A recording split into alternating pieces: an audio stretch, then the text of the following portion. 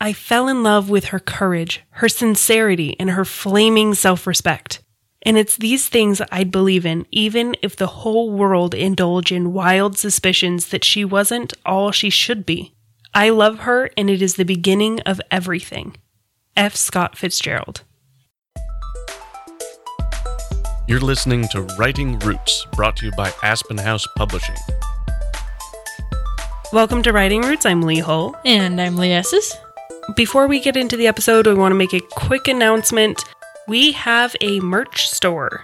If you like our motto, Write Selfishly, we have all sorts of products, different designs with our motto on it. Head over to writingrootspodcast.com and you'll find links on the homepage to go to the merch store. Check it out, browse. There's all sorts of things there. It is a way to help support us with a little bit so we can keep this podcast going ad-free and free for you. And on the off chance we don't say it often enough, it's a great place to have a reminder in your world to write selfishly. Our 4-letter word today is one I picked out, and there are a lot of other 4-letter words that fall into the same category, but our word today is kiss. And we're talking about just having romantic subplots in your stories. Which, gross. I disagree. Romance isn't always bad. Ew. If you set it up, you have to finish that subplot. Ew. This is an ongoing argument with us right now. She set up a romance subplot in her second book of the Chroma series, which has been published and released, so we can't go back and change it. And she didn't resolve it in the third one, and I made her add scenes to resolve it, and she is fighting me every day about it. Well, okay. Serial killers hunting these characters down. What do? They stand on the beach and stare at the stars and kiss. You don't have to do it before the end. It can be the last thing that happens. You just need to resolve that subplot that you set up in the last book. It's tangential to the actual story, the interesting stuff. But here's the thing. Subplots are good. They help you get a deep, defined story. And romance subplots are easy. They are simple, and it doesn't take a lot of work to have a romantic subplot in there to add depth to characters. They need to be realistic. You can't just force two characters to get together because you want them to get together. Okay, let me ask you this. How often do you see stories where characters aren't falling in love at some point? Why can't it just be they find and hunt the killer and, Watson and Sherlock are just having a good time? Why does Watson have to fall in love? You don't have to have a romance subplot. If you set it up, you do. Ew. There are plenty of stories out there that don't have a wedding, that don't have... Name one Shakespearean play. Well, we'll say in the comedy section, because tragedy, obviously, Romeo and Juliet both kick it, because that's what love does to people. Name a comedy or a romance that doesn't end in some kind of, they lived happily ever after with a wedding or a betrothal or something. Taming of the Shrew? Yes. Much Ado About Nothing? Finally. Merchant of Venice even has a betrothal. Yes, it is traditional. There are all sorts of stories that have romance in them, but there's a lot of popular non-romantic fiction out there as well. Top of the list for me is The Emperor's Soul by Brandon Sanderson. It is a novella, so it's not a full-length story novel. Couldn't even finish a full book without people falling in love. But it does not have any romance subplots in it at all.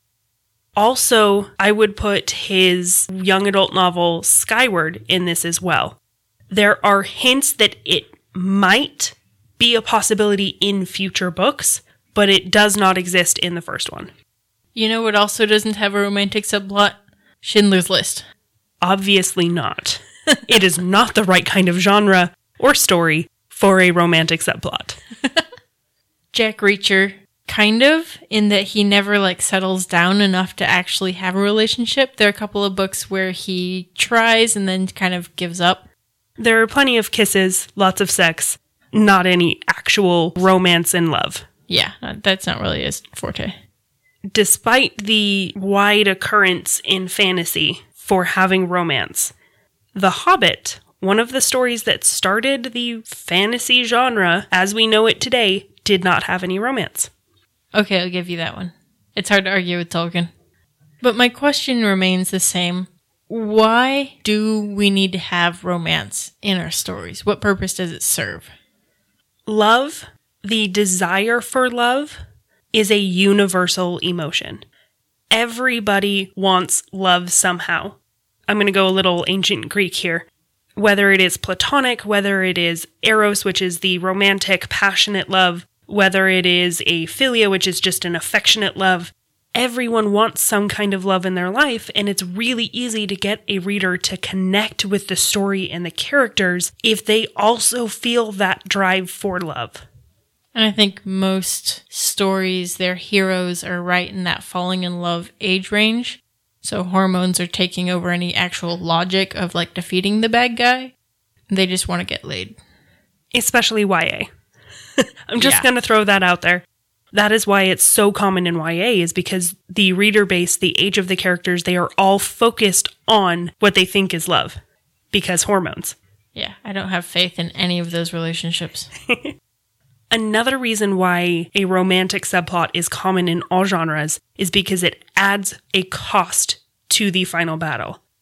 They don't want to lose each other, and they will fight and do everything to keep each other from dying. It is a way to drive their decisions toward eliminating the threat. Yeah, I suppose we can use love so long as at least one of them dies. I'm good with that. They don't always have to die. But in all seriousness, it also allows for a happily ever after if they do end up together. This is why it's so common in Shakespeare for them to end with a marriage or a betrothal or they lived happily ever after kind of scenario, is they spend the entire story with nothing quite working right, with nothing working in their favor. Everything is against them. That's part of the Shakespeare comedies genre. And when they finally, everything gets resolved and put in their place and together, it's the, okay, we're finally happy because our problems have been resolved. And when people are happy, they tend toward the love emotion. I love everyone, especially certain people because they're attractive or whatever. Ew. Especially in today's world, we don't live in a world of damsels in distress needing to be rescued by knights in shining armor. We live in a world where women can make the decisions as well. They can ask the guy out. They can do whatever. It is not as restricted in writing either. Writing is traditionally a idealistic format. So how do you want the world to be is how you should write a story. Okay. There's romance in the book. What do I do with it? First and foremost, make sure it's relevant. If you are just throwing in a romance subplot to have a romance subplot, something is wrong.